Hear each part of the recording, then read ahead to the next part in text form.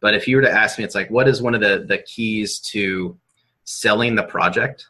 It's knowing your audience and be able to speak to the experience in which they're ultimately driving. Business of Architecture, episode 222. Hello, Architect Nation. I'm Enoch Sears, and this is the podcast for architects, where you'll discover tips, strategies, and secrets for running a profitable and impactful architecture practice. As a podcast listener, get free instant access to my 4-part architecture firm profit map by going to freearchitectgift.com. Today's podcast is sponsored by AIA Advantage partner BQE Software, the makers of BQE Core. BQE Core is office management software for architecture and design professionals. Get rid of the Post-it notes and Excel spreadsheets and get real-time insights on the profitability of your firm with a simple, beautiful, and easy to customize graphical dashboard.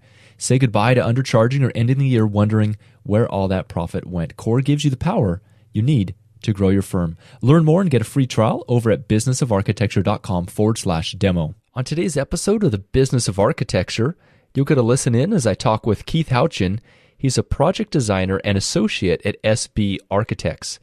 In today's episode, you're going to get some tips about how to choose the right rendering firm for all those architectural visualizations you're doing. Keith is going to share his top 3 lessons that he's learned over his career about the business of architecture. He also shares the SB Architects process for kicking off a project on the right foot. In addition, at the very end of today's episode, he's going to share a strategy and a specific story where they were able to win a project coming in even though they were the underdog. So without further ado, here's my interview with Keith Houchin. Keith Houchin, welcome to the Business of Architecture. Thanks for having me. So give me an overview of the job roles and responsibilities that you have at SB Architects. So at SB, I'm a project designer. So I'm one of the lead designers in our hospitality division. So we like to focus on kind of our multifamily, mixed use, kind of custom residential, but I really focus on the hospitality portion. And then on top of that, I go into some of the technical kind of computer aspects, so CAD, BIM, rendering, computational design, and some of the graphics workflow and branding. So when you say computational design, what does that amount to? What is that? So one of the things that I've brought with me to the company is a means of automating and starting to analyze some of our early phase work, utilizing software to be able to make our lives easier. It's something that we're still a small firm, so I would say it's very fledgling in what we do, but I like to use tools like Grasshopper and Dynamo to help kind of expedite some of the things that we use to stay flexible and nimble. Describe to me, what are Grasshopper and Dynamo?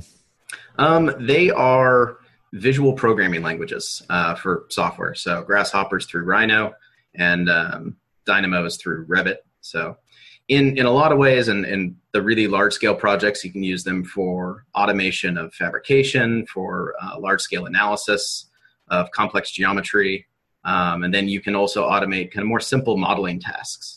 I would say at SB, we try to use all the tools that we have available so that we can best service our clients. Well, it sounds like you have a broad range of things that you're involved in the firm there. Yeah, I like to keep my fingers in a little bit of everything. And out of all the different things that you're involved in, which are you most excited about personally?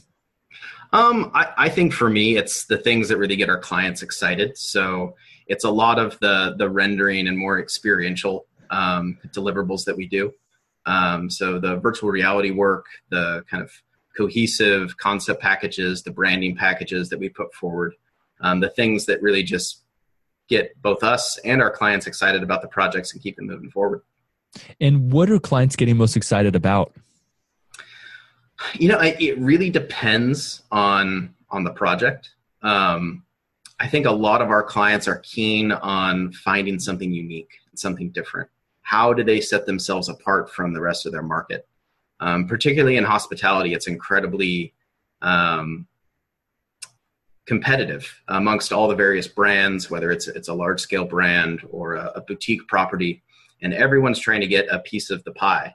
And in that, it can be very difficult to define what is unique and special about each of these individual projects.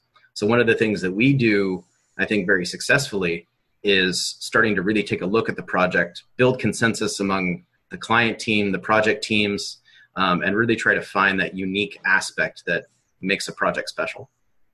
Can you give me some examples of projects that you've been involved with in the past that had that differentiation that the clients were excited about? Let's see. And I would say the difficult thing with hospitality is so many of these can be speculative. But I know Teresa in her podcast mentioned University Village. That was one of the renderings that was behind her. That was a large mixed-use project that was in Boca Raton, Florida. And I think one of the defining aspects of that was really creating this pedestrian realm in an area that was generally suburban. So really looking at it from an urban standpoint and how do people experience the space? I think that's one of the things that translates from hospitality throughout our entire practice. That's really the focal point, is thinking about the user experience and how they move through the various aspects of it. Keith, what are you seeing in terms of the cutting edge in terms of architectural visualization? What's interesting about the architectural visualization is there's more and more software and plugins that are being developed that try to be a one-off kind of a whole solution to an architect's visualization needs. And what we found is we can utilize a lot more of those, whether it's real-time rendering, similar to what Lumion uses, or there's another one that we're using called Inkscape. But when it really comes down to trying to sell something in a very specific way, we still like to use a lot of other third-party rendering companies and really treat them as part of the design team. So the companies that will, they almost act as their own branding and marketing companies. With that type of collaboration, we can choose what's right for a project. A lot of our smaller scale projects, we really like to have fun with it in-house. And for a lot of the large scale, kind of very high profile projects, we like to knock it over the park and spend a little money to get it visualized professionally. Architects that may be listening, or firm owners, or people who want to get renderings done, I mean, there's a wide range of companies out there because I've worked with them in the past. Everything from the guys who do $250 who are in China to firms in China that do a couple $1,000 an image and do incredible work, and domestic, international. Give me the kind of the range of the spectrum. If an architect came to you and said, okay, Keith, you've done this for a while. With your experience, what are my options for getting some renderings done at different price points and different levels of quality?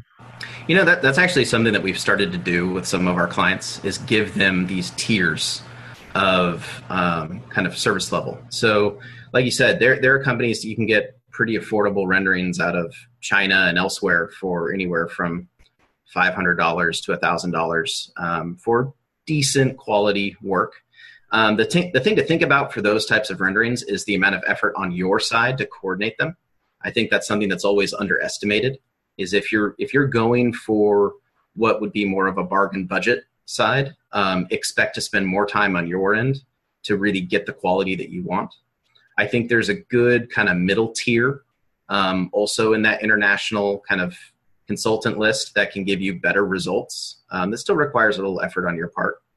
That usually hovers around the $1,000 to $2,000 range per image, depending on scope and scale and complexity. And then you get to the really high ends that can be upwards of $5,000, $6,000, $7,000 an image, depending on what you're trying to do, who you're working with, a number of renderings. So I can say I've worked with companies that hit that full spectrum. I think a lot of times we find ourselves somewhere in the middle for what our clients are expecting, at least for the hospitality projects, because they're a little larger scale.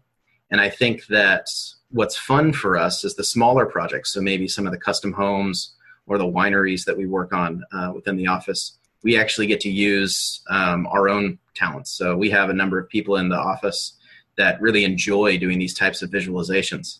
And it gives them a chance to really kind of stretch their rendering muscles and do something cool.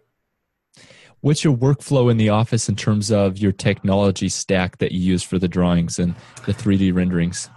So it's very much choose the right tool for the right job. We have a pretty wide skill set amongst our staff. Personally, I'm a big proponent of doing things kind of loose and fast in the beginning, starting to build up a 3D model. And I usually work in Rhino for that, and then translate that either into Lumion or V-Ray for in-house visualizations, or then export that out to a third-party consultant.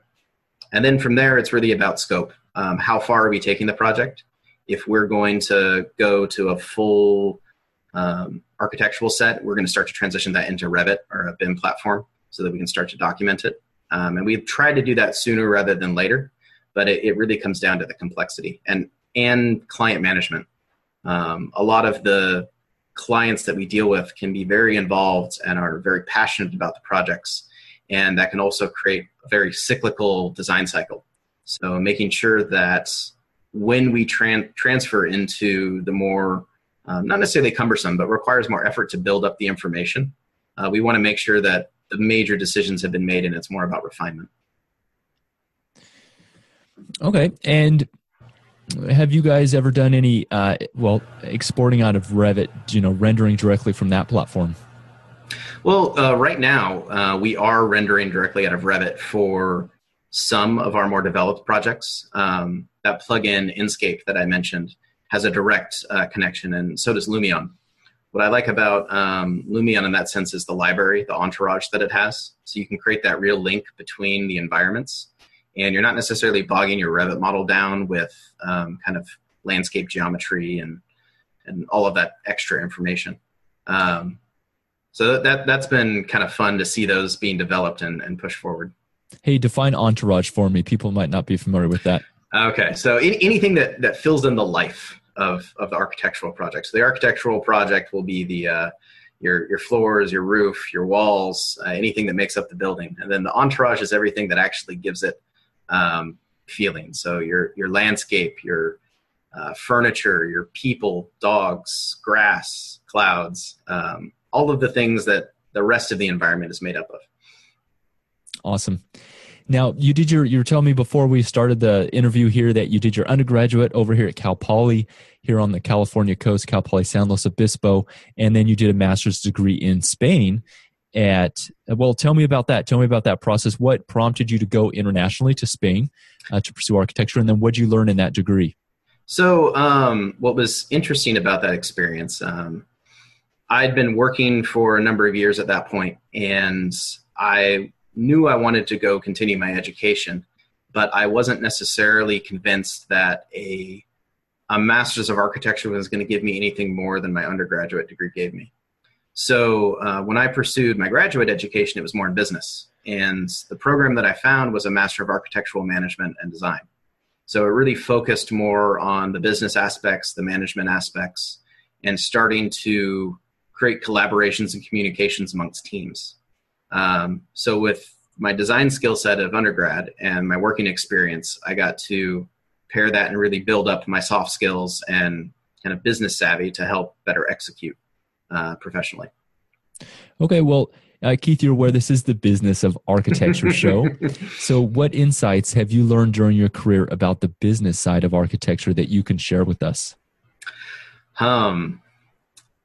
Like that's such a broad question. It is. I'll let you narrow it in on some one or two top takeaways. I think number one of this is the team. How do you build relationships both internally and externally with your team? And I think that the clients are part of that team. I think all of the consultants are part of that team. And how do you get everyone on the same page to be able to move things forward? Because I think how do you do that?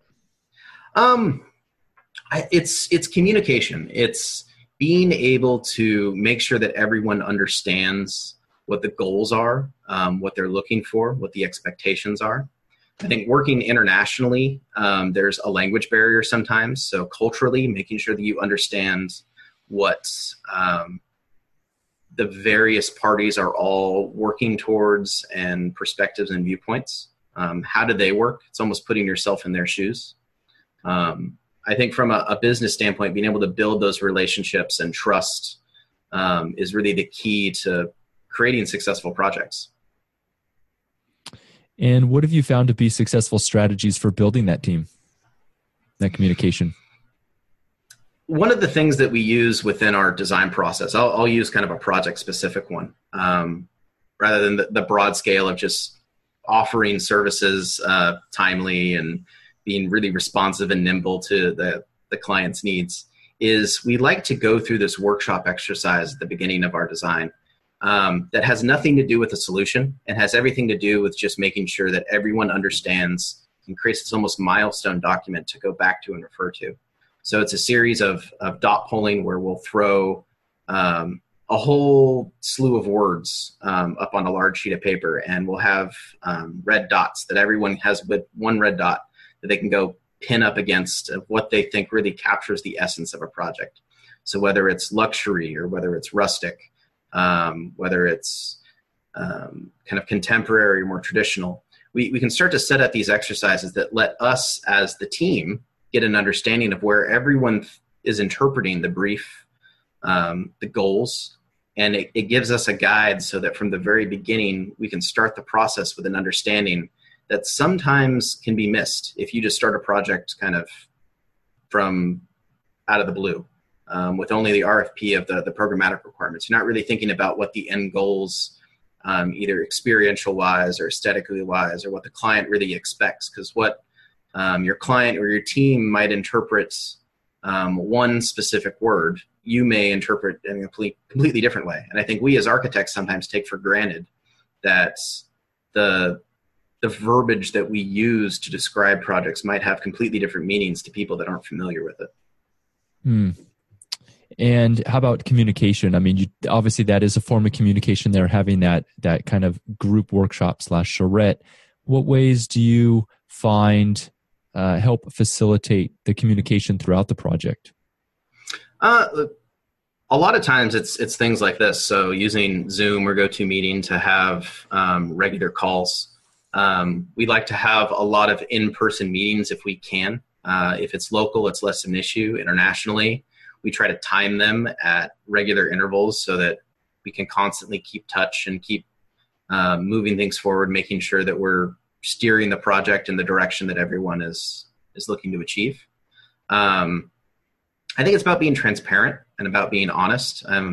We as architects and designers have a very thick skin, and letting the clients know that if for whatever reason something that we have designed may not be fitting their expectations, to tell us. And we also try to hold a firm line that when a client asks us to do something that we feel is inappropriate for what they're asking for, we won't just sit there and draw it. I think that's the other thing that can be troublesome in a service industry, is this desire to make your client happy and just kind of perform tasks from a developer or someone else, but really making sure that you're keeping the goals and the heart of the project in mind through all aspects of it.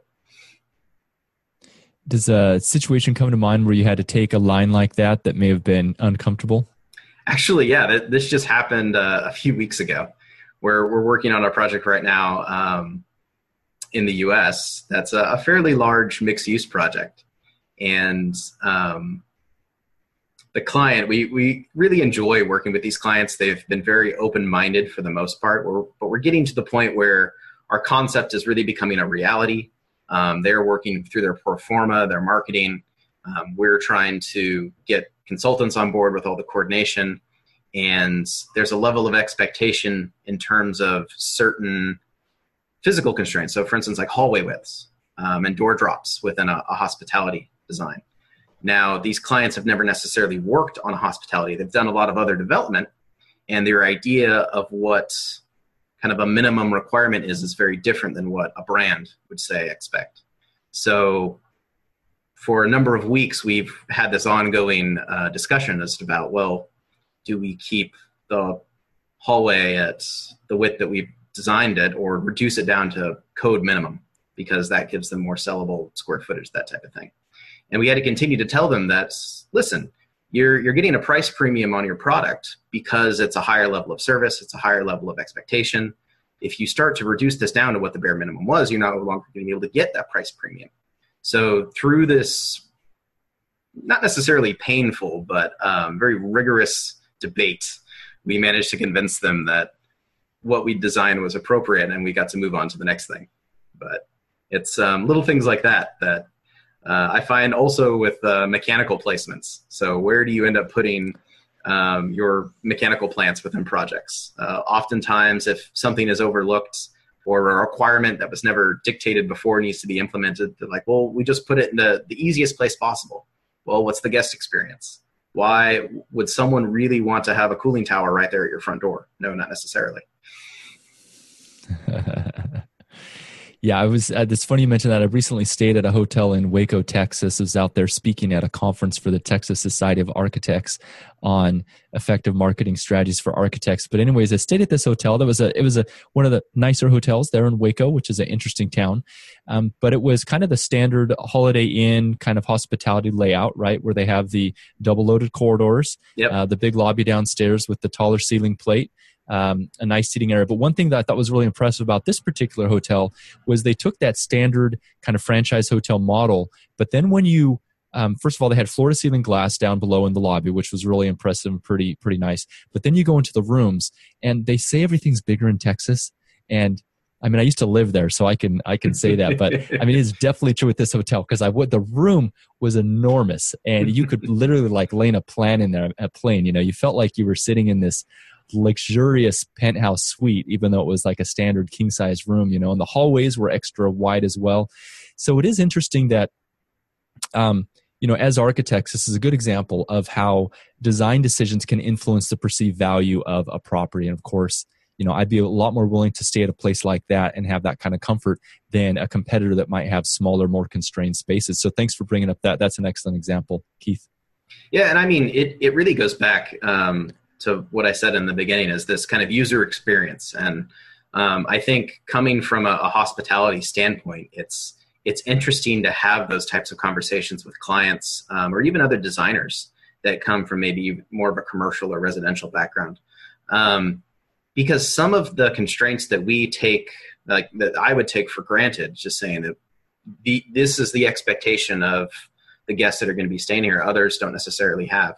So I think this is kind of a broader conversation within the design fields of educating clients and your teams to kind of look at the perspective of who's going to be using the space, how are they going to be using the space, and what's the expectation. So the way you design a kind of 3-star, 3.5-star business hotel is very different than how you design a 5-star plus luxury resort somewhere. So we talked a little bit about, you identified teamwork, communication as some of your key business insights. Has any other business insights come to mind, Keith, that you've seen in your career? I think one of the other things that really has lended itself to be successful is staying flexible. It can be kind of a gray area. It's how do you respond to changing constraints in a project, because they're constantly going to evolve. Oftentimes we'll have multiple calls with clients in a single week. So setting up your staffing, setting up your workflow in a way that keeps you flexible, I think is key to being able to respond to all of these constant changes. One of the things on the technology side that I often get into debates with some of our other staff with is, when do you start to utilize BIM? And for us, for the larger scale projects, it can be very cumbersome to try to put all of that information into BIM right from the get-go, from the conceptual level. From a coordination and documentation side, it works great. You're able to pull all of your documents directly out of it, and it works. But when the client hasn't actually made the decisions in terms of whole-scale program, unit mix changes, core locations, like very, very large moves, it can be very difficult to keep up with that in an environment that requires a lot more information. So I think setting up your workflow within your practice to be able to maintain the level of flexibility you need to be able to achieve the project goals and your client's goals is really key. So that doesn't burden you with extra staff hours and extra effort to be able to realize the project. And so how does that get implemented, maintaining that flexibility? I think in many ways it's on a case-by-case basis. It's being able to interpret what the project needs are. From my standpoint, in terms of like an actual workflow, it's being able to utilize the front end until that consensus is built, until those decisions are made, keeping the designs in a more loose fashion, not trying to rush into a more rigid framework. So hand sketches, single line CAD, kind of loose 3D massing models. Get all of the parts and pieces in the right spot. If you need to visualize it in a way that gets people excited, really sells the experience to help lock down those decisions. And then you can start to move forward into more of the detailed areas. I think sometimes it's easy for us as architects to get focused on these details and want to execute and really think through everything. But I think there's a certain level of ambiguity that you almost need to take at the beginning of the project just to make sure that the macro level decisions are really being focused and determined. And then you can start to get into those specifics. Now, you did mention flexible staffing. How have you seen that implemented? It's interesting, and I would say SB is very different than, let's say, some of the other companies that I've worked for in that way. Our front-end design efforts, so until that consensus is built, is really staffed very lean. There's usually only maybe 1 to 2 people really focusing on it to try to drive kind of the concepts and the vision home to be able to build that consensus. And then as we start to develop a project, we can start to build a team around those various designers. So if you look at a typical time frame for a project, so from master planning through construction documents, construction administration, that concept and early schematic level, or even at a master planning level, depending on the size and scope, is really left to just kind of be one person with support where needed. So whether it's graphics help that comes in kind of towards the end, whether we start to bring a team to help build 3D models, and then really start to build the regular team once those decisions are made. Keith, what is one question that I haven't asked you that you think I should have asked you? One question that you haven't asked. That is a good question. I think you've been pretty broad on this, actually, way more than I expected necessarily coming into it. So this has been good. I think overall, and maybe I'm just going to answer the question because I haven't formed it fully in my head, but the key to, I think, our design success is really selling the experience of the project. I know I've spoken about that earlier, but if you were to ask me, it's like, what is one of the keys to selling the project? It's knowing your audience and being able to speak to the experience in which they're ultimately driving. So through all that communication, through the consensus building, through being flexible and being able to learn kind of the needs of the client and being able to respond to the various changes, it really comes down to selling the experience and knowing the audience in which you're kind of moving your goal towards. Can you give me an example of how you've sold the experience and identified with your audience? So actually, here's an example of a project that we're currently working on. When we went to go pitch for the project, it's an international resort, kind of beach location. We were invited very late to the proposal, and we were competing against, I believe, 5 or 6 other companies from all over the world. And we went there, and these other companies had a significant amount of time to compete in this invited competition, come up with a solution. And we went into it knowing we weren't going to be able to come up with a solution. And we knew that any solution that we did come up with was going to be wrong because we hadn't had a chance to build that consensus, communicate with the client, and get an understanding of what they really wanted. So just for the sake of the conversation, we drew something, and when we presented it, we came up and said, we're going to show you something, but it's completely wrong. And they just kind of looked at us and went, what do you mean? It's like, well, we haven't had a chance to actually speak to you about your project. How can we come up with a solution that would meet your needs? And I think that framed us in a way that understood that we were collaborative and wanted to work with them. We weren't going to come in and dictate a solution as a kind of outsider and really build the team around the client group. pair that with the experiential aspect of using examples of our previous virtual reality work and renderings, and really showing them how we build the experience in our designs, took us to win the project. And it's something that's actively moving forward, and we're really excited about. When you talk about creating an experience in and through the design, can you give me an example of what that means? So I think for us at the early phases, before we have the built environment, it's putting ourselves in the spaces, thinking about how people are going to use the space in a variety of ways. So we can describe that space visually in renderings. We can describe it in animations. We can describe it in virtual reality.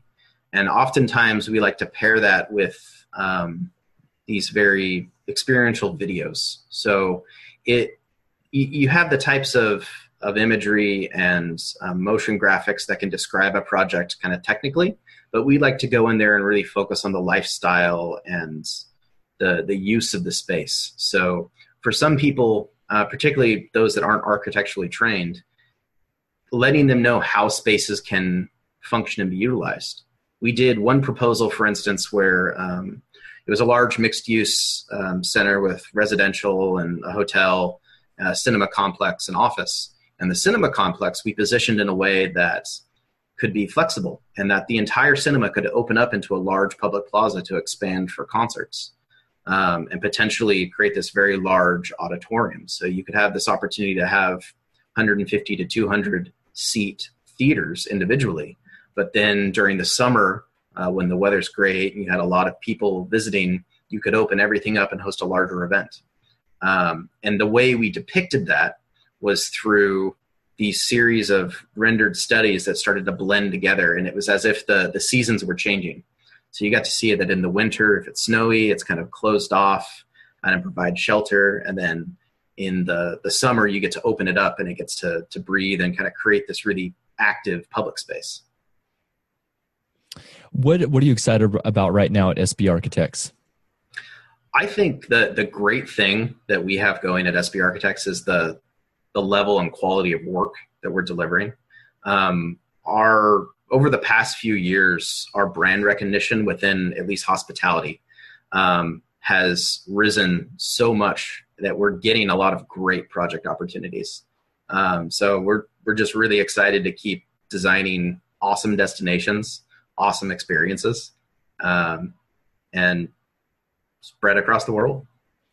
So you said that over the past couple of years, you've seen a big increase in the brand awareness of SB Architects in the hospitality industry. What do you feel has been the key to really growing that exponentially? I think for us, it's primarily through our relationships, having clients that really believe in us and believe in our work, who we've worked very well with. But on top of that, it's getting our name out there and being recognized within hospitality and the mixed use and multifamily. So even things like this, so this interview right here helps broaden our brand awareness within a certain segment. We're very active in terms of going to various conferences that aren't necessarily with architects, but with clients and developers and other consultants. Because I think one of the things that architects can tend to do is kind of just socialize within their own circle. And that doesn't necessarily help generate work. So making sure that we're going to the places for the types of work that we want. So whether it's the Alice convention for hospitality, or whether it's Napa wine conventions to really look at expanding our wine practice, it's the mixed use and multifamily events, developer conferences, ULI, all of these other aspects help broaden the awareness of what we're doing. And we're still a relatively boutique-sized firm within the broader scheme of things. So it's encouraging that we're competing with the much larger firms very regularly now. Sounds exciting. Well, Keith, hey, thank you for joining us on the Business of Architecture today. It's been a great conversation. Thanks for letting us peer into SB Architects and give you some insight of what you've learned through the business of architecture. Thank you very much. It's been a pleasure. That is a wrap. As a podcast listener, get access to my free 4-part architecture firm profit map by going to freearchitectgift.com. You can also get it by texting the phrase profit map, that's 2 words, to the phone number 773-770-4377. Today's podcast is sponsored by AIA Advantage partner BQE Software, the makers of BQE Core. BQE Core is office management software for architects.